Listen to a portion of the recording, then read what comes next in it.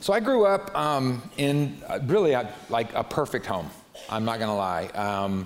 In a little town in the Panhandle called right near Amarillo, called Perryton, Texas. You guys know Perryton? That's what I thought. So I had a really great childhood. My dad was a hardworking man, a good man, a really strong man. In fact, you know how when you were a kid and you would always argue with your friends, well, my dad could whip your dad? Nobody ever said that to me, right? And I think it was because their dads told them not to say that to me. And my dad was all about doing what was right and doing the moral thing, and he was all about family. And I remember that we lived there till I was about 7, and when I was going into first grade, my sister was a year older than me, and my dad pulled me aside, you're a man now, because I'm going into first grade, right? And so it was, here's what I want to tell you. When you go into school, your sister's there, and we're family. Family comes first.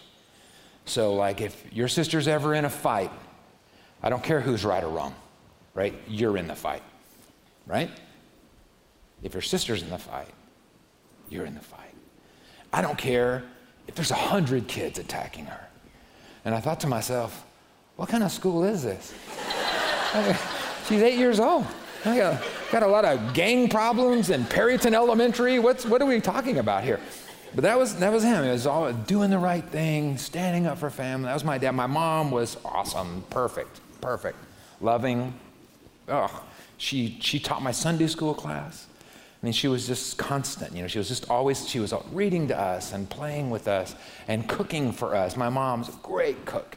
And I'm telling you, at our house, dinner was on the table at 5:30 every single day.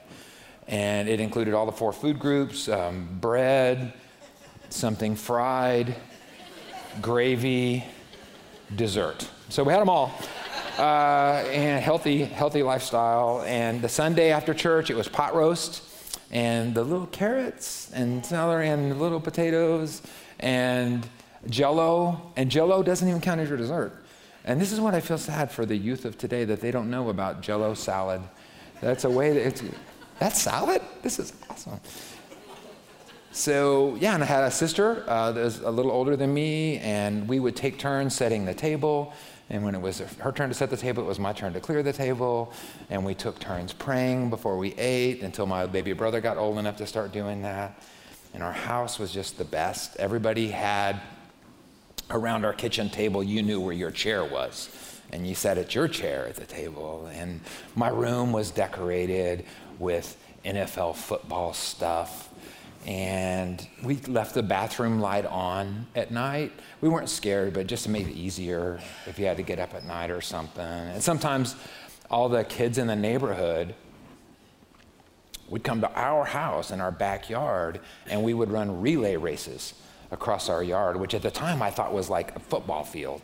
And it was actually not as big as a stage probably, but I was kind of a fat kid, and so I was really slow, but I never lost a relay race because my dad was always on my side, and my dad was super fast. And we had an alley behind our house where we would catch frogs and ride our bikes, and that's how we would walk to each other's house. And then if you ended up at somebody's house and it started getting cold and dark, then their parents would just bring you home. And I'm 6 years old, and we're just going all over because everybody knew each other. Everybody loved each other. And in fact, as much as the kids played outside together, the grown-ups played inside together because everybody had those little square card tables. You guys remember those? And they would always go, dominoes or bridge or whatever, and they were always having these little get-togethers, and life was just nice. It was just really sweet. And it was just really simple. And it's like the worst thing that ever happened would be if you skinned your knee or something. And then my mom would put a Band-Aid on it, and you get a cookie, and everything was okay. And then on Fridays, we could stay up late. So we would play a game, or we would watch TV.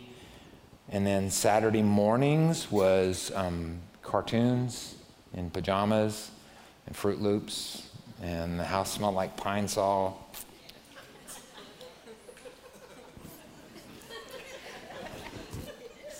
And I just loved our family, and I loved our house, and I loved our neighborhood, and I loved our rooms, and I loved my seat at the kitchen table, and I didn't know it at the time, but to me,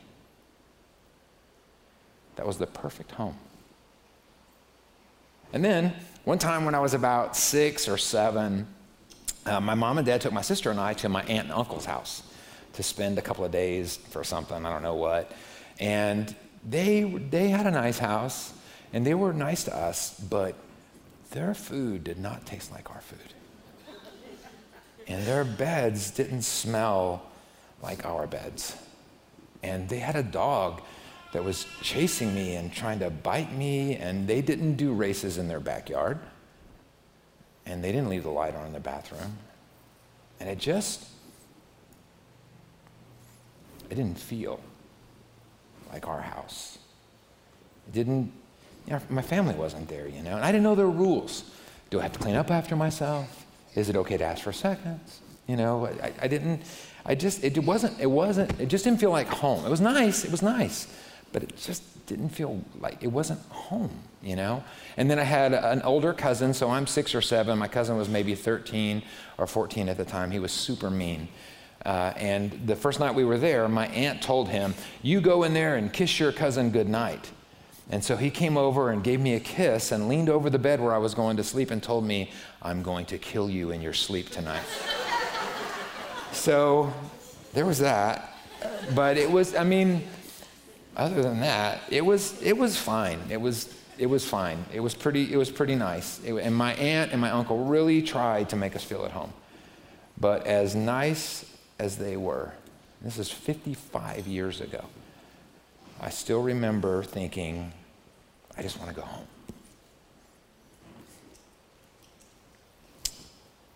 Where things are like they're supposed to be. Where my mom and dad are, where things are simple, and where things are normal, and where things are nice, and where things are safe. And I remember crying and my aunt asking me what was wrong, and I didn't know. I just felt like out of place, I guess. And I don't know, I didn't know the word then, but now I know what I was homesick. And this place just wasn't, something in me at 6 years old knew this isn't home. And I don't even know if I knew what was missing. I just knew I wanted to be home. And lately, I've had that feeling again. And it might be because I'm getting old. But I just see this world is so messed up. I read the news, and what is it? It's another school shooting. It's another suicide. It's another cancer diagnosis. It's another hurricane in Haiti. It's another bombing in Jerusalem. It's another corrupt government leader. It's another corrupt church leader. The UN says that about 25,000 people starve to death every day. And about 10,000 of those people are kids. And supposedly, humanity is evolving. Remember, the Beatles told us it was getting better and better, right? We're supposed to be getting kinder and gentler and more humane. But there are actually more slaves in the world today than any time in history. And according to A21 Ministries, there's about 41 million people in labor or sex slavery right now around the world, and a lot of them are children. Human trafficking is a $150 billion a year industry. It's an industry. It's human trafficking. They're selling people. And it just feels like we're growing further and further away from each other, and further away from God, and further away from what's good. And it seems like what's good is treated like it's bad. And people glorify evil as if it was good. They make shirts for children, for toddlers, that say, "I'm a porn star," or "I'm a gangster." And meanwhile, porn is what's driving human trafficking. And gangs are recruiting children to kill each other. And parents are telling little girls that the only way they'll ever be happy is if they try to become a little boy. And parents are telling little boys that they're actually little girls who are doomed to be, miserable their whole lives unless they mutilate their bodies and convince people that they're girls. And that's being accepted. And it's not just being accepted, it's being embraced, that's celebrated. And I'm not giving up. It's not that. It's just, I feel like I did at my aunt and uncle's house. Like I want to go home. And it's not back to Perryton, Texas. And it's not back to my childhood. I don't know where it is. Have you ever felt like that? The world's getting so much worse. Everything is just so ugly. And this world is so unfair and uncaring and hateful and dirty. And it just feels like it's not supposed to be like this. Do you ever feel like I'm homesick for a place I've never been? I don't even know what home I'm talking about, but it's not like this place. And I don't know what that home is. I don't know what it is that I'm missing, but I know there it's safe. And I know there it's happy. And I know there things make sense. And I know there that people don't betray each other, or hurt each other, or kill each other, or sell each other. They love each other. And they help each other. And what's good is celebrated as good. And people don't die. In fact, they really live. And in that place, there's order and not chaos, and there's peace and not fighting. And everybody wants the same thing. And the thing they want is good. And I think we all feel that. And you know what's happening? We're homesick. But it's not what we think about. It's not for a return to the simple days of our childhood or something. It's not grandma's house. We're homesick for a place that we've never been. You're homesick for the home that God created you for. You're homesick for the home that God created for you. C.S. Lewis wrote a great book called Mere Christianity. Great quote in this book. He says, "Creatures are not born with desires unless satisfaction for those desires exists. So a baby feels hunger, well, there's such a thing as food. A duckling wants to swim, well, there's such a thing as water. Men feel sexual desire, well, there's such a thing as sex. But if I find in myself a desire which no experience in this world can satisfy, the most probable explanation is that I was made for another world. This broken world is not our home. We were not designed to live in what Colossians calls this kingdom of darkness. And so here, we will always feel like a fish out of water, right? And that expression means a lot to me now because my grandkids have started fishing, right? And I don't know if you've ever had the blessing of taking young kids fishing, but like fishing is not fishing for me. Fishing is untangling for me, right? Fishing is putting the bait on the hook and taking the fish off of the hook, right? I do all the work. They have all the fun. That's it. And then now I'm trying to get them, okay, well, you guys are going to start taking your own fish off, right? And so you know what happens, right? They try to take it off. They lose it. It, fins them or whatever, and they drop it. And now the fish is flopping around, and here's 6 or 8 of us, oh, grab him, and we're trying to grab him, and he's suffering, he's gonna die, what's gonna happen? Ryan's trying to kick him back in the water, and this poor fish is he's not doing what he was created to do, right? He's supposed to be swimming and jumping and eating and making little fishes, and instead he's flopping and flailing around and just trying to survive. And there's only one thing that can save him. He needs to get back in the water, right? He needs to be where he was created to be. He needs to go home.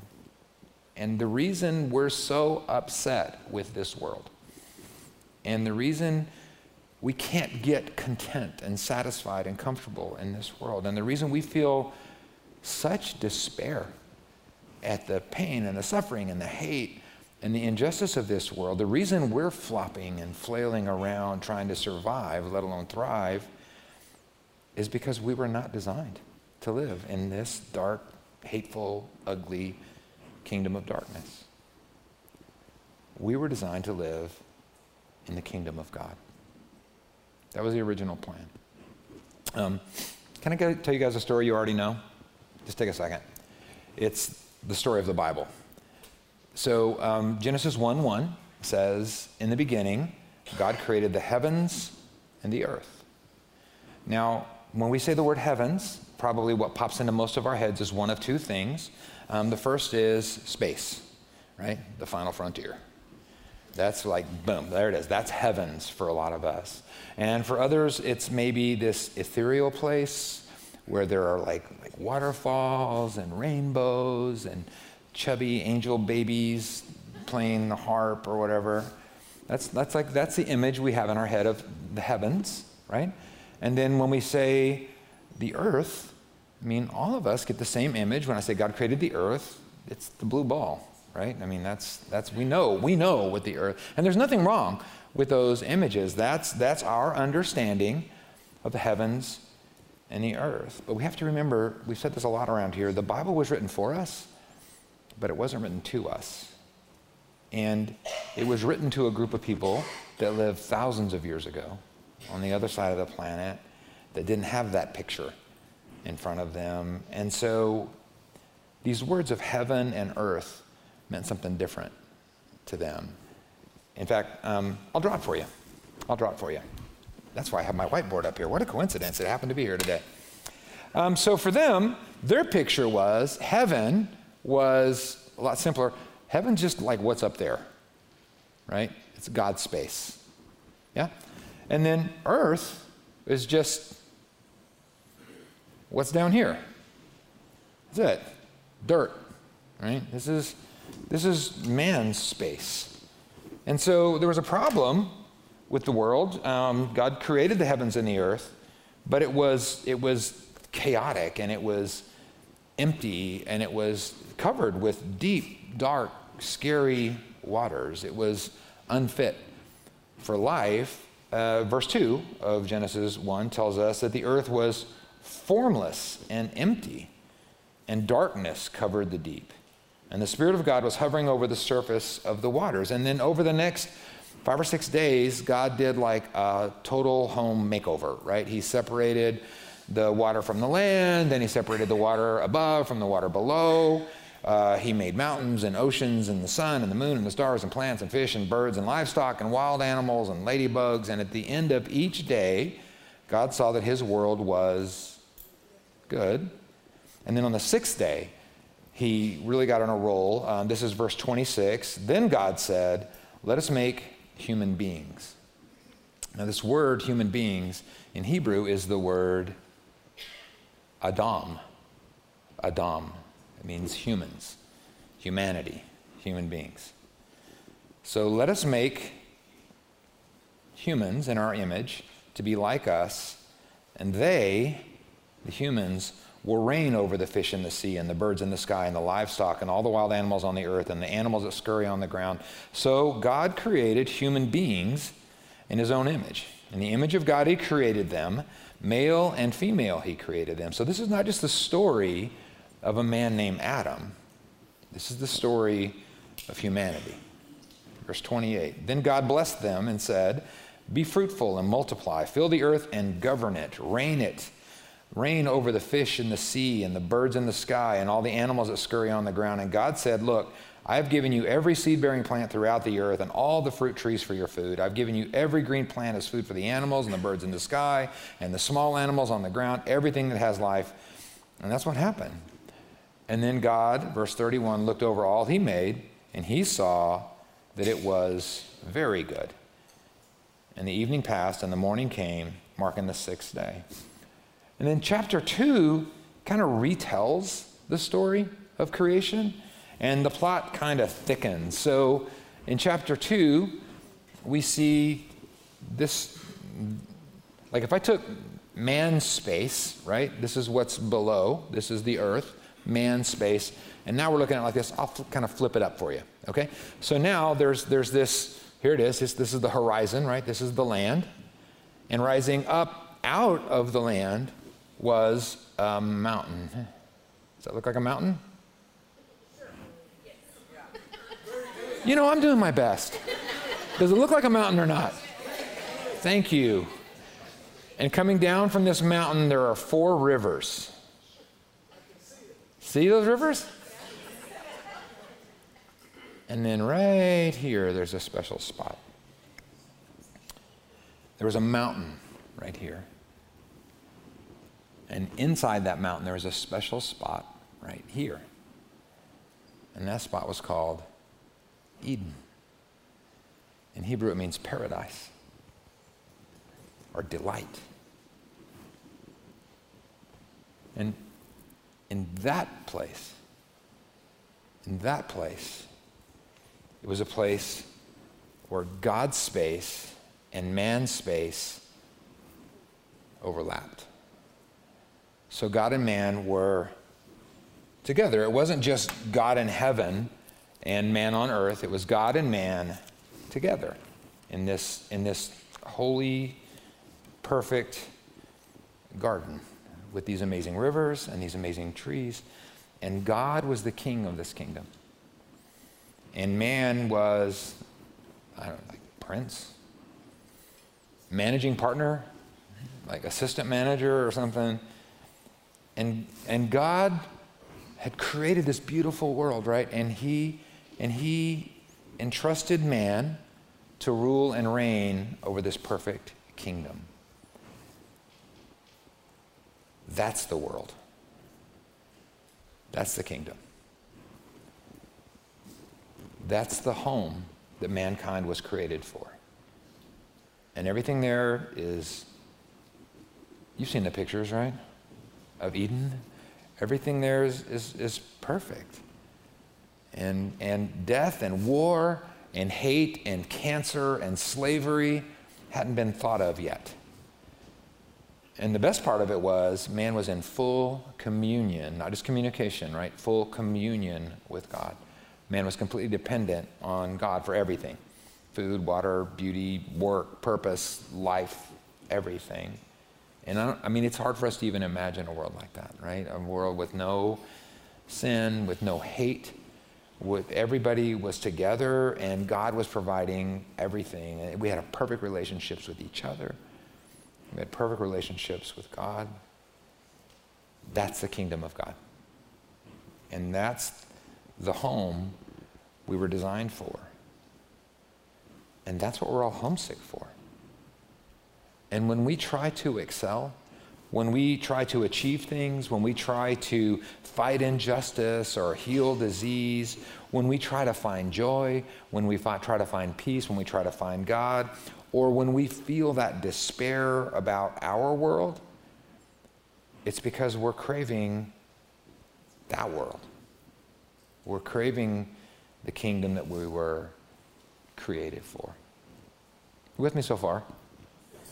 So now, we got to get through the whole Bible. So we're in chapter 2. Now, the plot really thickens because God loves mankind so much that he wants for man to experience something really amazing and really different that no other creation has. He wants man to experience real love. So God doesn't program mankind like a robot to automatically love him back. He doesn't program mankind like a robot to just do everything God wants him to do. Instead, he gives mankind free will to choose God or not, because otherwise it wouldn't be love, right? And so God desperately wanted mankind to experience real love. So man had a choice. He could stay in the garden kingdom. He could completely trust God and depend on him for everything, life, breath, and beauty and purpose, and for God's definition of right and wrong, and God's definition of good and evil. Or he can reject God's kingdom, and he can try to provide his own love and life and breath and beauty and purpose, and he can choose his own version of what's right and wrong. and what's good and evil. And the illustration that the Bible gives of that choice is in the fruit of two trees. So man can either choose the tree of life and all the other trees and eat from them. That means he's choosing God's way. Or he can eat from the tree of the knowledge of good and evil, which means he can reject God and his kingship and do everything on his own, including creating his own version of good and evil and right and wrong. And God told him up front that if he chooses that tree, then he would surely die. And that meant not only that he would eventually die physically, it also meant that he would be separated from God and from his kingdom. So the choice before man was literally choosing life with God in the garden kingdom or choosing death, separated from God and his beautiful kingdom. And now the story gets a little weird with this talking snake who tempts man into rejecting God's kingdom and life and choosing his own way and to treat his own kingdom and decide for himself what's good and evil. And the snake convinces man that if he does make that choice, that would kind of make him God of this world. And man is not strong enough to stand up to the temptation. And so he sins and he chooses death. And so let me see if I can draw this.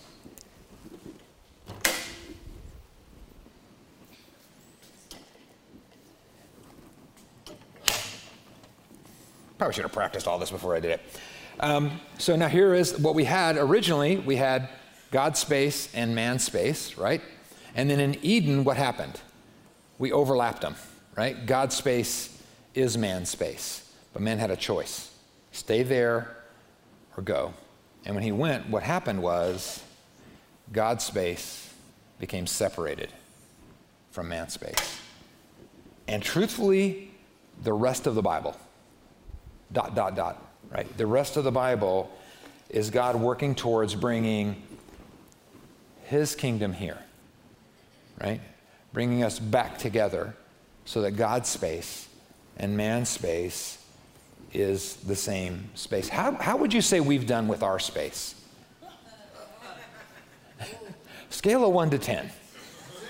0. Okay, so our space stinks. But the rest of the Bible really is just about God creating this way that we could bring God's space and man's space together through a new humanity, right? Through a better Adam, a Messiah who would be the assistant manager that Adam couldn't, and who would choose God's ways over his own ways, and who could stand up to sin, and who could stand up to Satan, and could stand up to temptation. And for thousands of years, God's returning kingdom was like this lingering promise out there. And the Old Testament is full of these prophecies about the Messiah coming, right?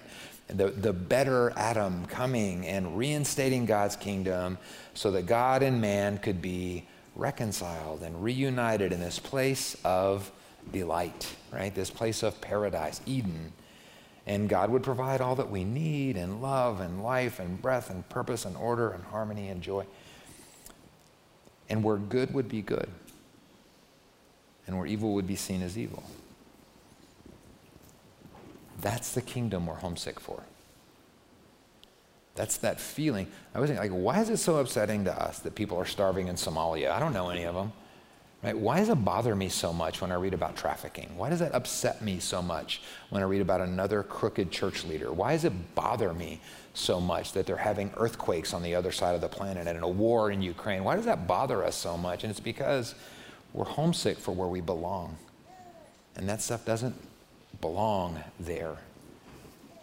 That's the kingdom. That's the kingdom that God's people have been waiting on for thousands of years. And it's a kingdom without sin, and it's a kingdom without disease or demons or snakes or crippling diseases or blindness or death. How do you like the story so far? Have you guys heard this one? So where we're at in the story now is the problem is there, right? God's space is divided from our space.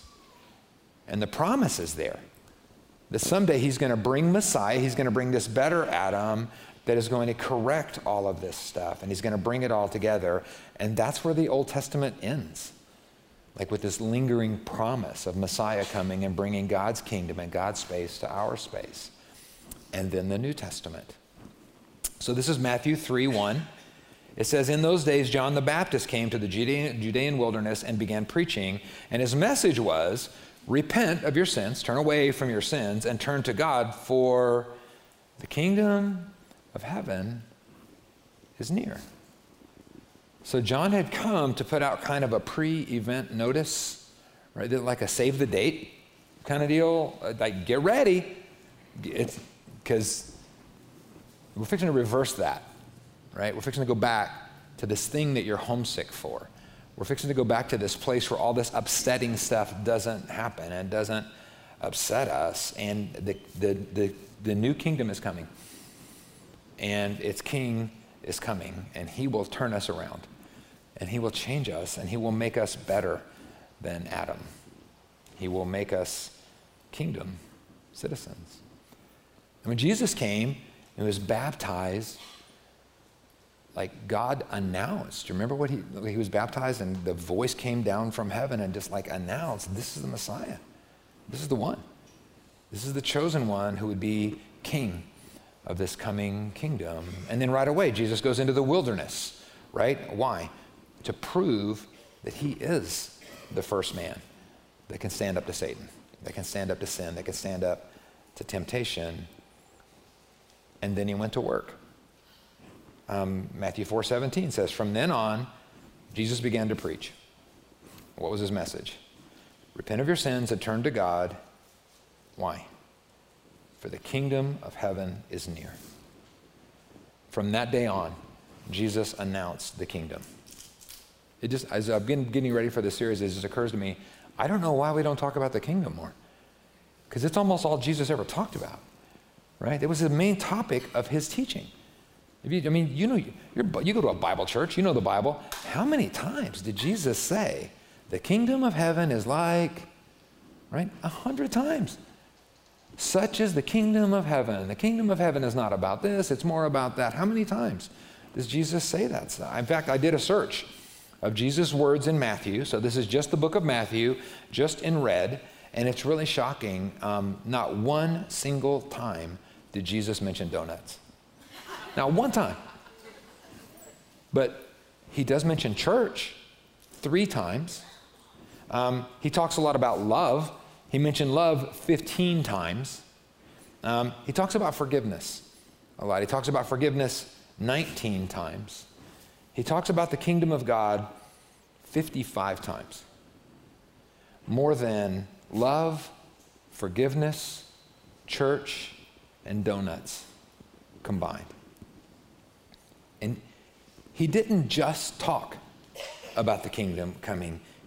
He went around like undoing what Satan and temptation and sin and Adam had done to God's good world. Because that whole mess with the snake, that brought in sin and that brought in sickness and that brought in blindness and that brought in death and that brought in demons. So as Jesus is talking about the kingdom, he's going around like undoing all that stuff. So he's forgiving sin, and he's giving sight to blind people, and he's healing sick people, and he's raising the dead, and he's casting out demons. Jesus came to announce the coming of the kingdom of God and to show us what the kingdom could look like and to show us what its citizens could be like and show us and make a way for a broken humanity in a broken world to become citizens in his kingdom. And it's kind of weird, like the way he talks about it, because like in this passage, he says the kingdom is near. And then other places he says the kingdom is here. And then other places he says the kingdom is coming. And so like remember in Matthew 6 when he tells us how to pray, what does he say? Our Father who art in heaven, hallowed be your name, your kingdom come. Your kingdom come. And may your will be done. in our space, just like it is in your space. Because when it's fully come, when God's space and man's space are fully together, it's beautiful. And when that happens, we won't be homesick anymore because we'll be home. John describes it in a vision that he has. This is Revelation 21:1. He says, "Then I saw a new heaven and a new earth, for the old heaven and the old earth had disappeared, and the sea was also gone, and I saw the holy city, the new Jerusalem, coming down from God out of heaven," right? "Like a bride beautifully dressed for her husband. And I heard a loud shout from the throne saying, 'Look, God's home is now among his people. And he will live with them, and they'll be his people. God himself will be with them, and he will wipe every tear from their eyes. And there will be no more death or sorrow or crying or pain or homesickness. All of these things will be gone forever. And the one sitting on the throne,'" who's that? Who's that? Jesus. Jesus is on the throne. And he says, "Look, I'm making everything new." And then he said to me, write this down, "For what I tell you is trustworthy and true." And he also said, "It's finished." This is where it's weird, right? Is it here? Is it coming? Is it starting? Is it finished? He also said, "It's finished. I'm the Alpha and the Omega, the beginning and the end. To all who are thirsty, I will give freely from the springs of the water of life, and all who are victorious will inherit these blessings, and I will be their God, and they will be my children." And we won't be homesick anymore because we'll be home. If you want to have some fun, who's up for something weird? Just real quick. If you want to have some fun, this week, read Genesis chapter 1 and Genesis chapter 2 about 4 or 5 times so that it's really kind of stuck in your head. And then read Revelation chapter 21 and chapter 22. And with a pen, circle any similarities you see. Circle any like common phrases or images or ideas that you see between those two. And you're going to see something really interesting. They're both describing the same thing. It's literally the beginning and the end. It's the kingdom of God. It's where God's space and man's space are one space. It's a perfect world. It's paradise. It's Eden. It's home. That's the world we're homesick for. This is the world you were created for. This is the kingdom.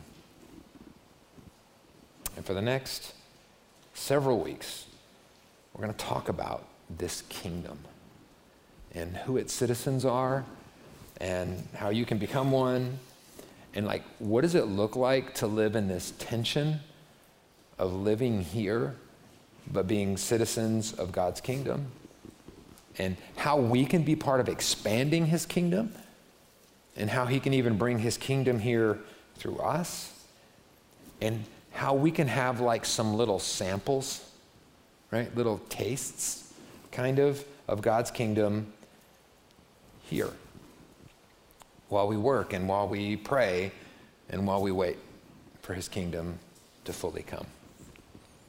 So I hope you'll come back. Now that you've heard the whole story of the Bible, we'll go back and kind of fill in some of the blanks over the next few weeks. Okay? Okay? Okay, let's pray. God, thank you for this world that you've created. And I'm just, man, we're homesick, right? We look at the world around us and it's so broken and there are so many things that are so upsetting to us. And we recognize that the reason we're unsatisfied and uncontent, the reason we feel so distraught, we feel despair about this world around us is because this world is broken. And it's because this world is not our home. So God, I just thank you for this promise that you've given us that someday your kingdom will be fully come and you will dry every tear and you will make all things new. And we look forward to that day. But God, we want to know more. We want to be citizens of your kingdom. So over the next few weeks, I just pray that you'll show us how to do that. What does it look like to be citizens of your kingdom? And how can we expand your kingdom here? And how can we experience a little taste of your kingdom in this broken world? God, thank you for the promise that you will someday make your space our space, that you will truly be fully with us. And we look forward to that day, and we thank Jesus because we know he's the one that makes it happen. It's in his name that we pray. Amen and amen. God bless you guys. Have a great week. God bless you, Larry. Thanks, man.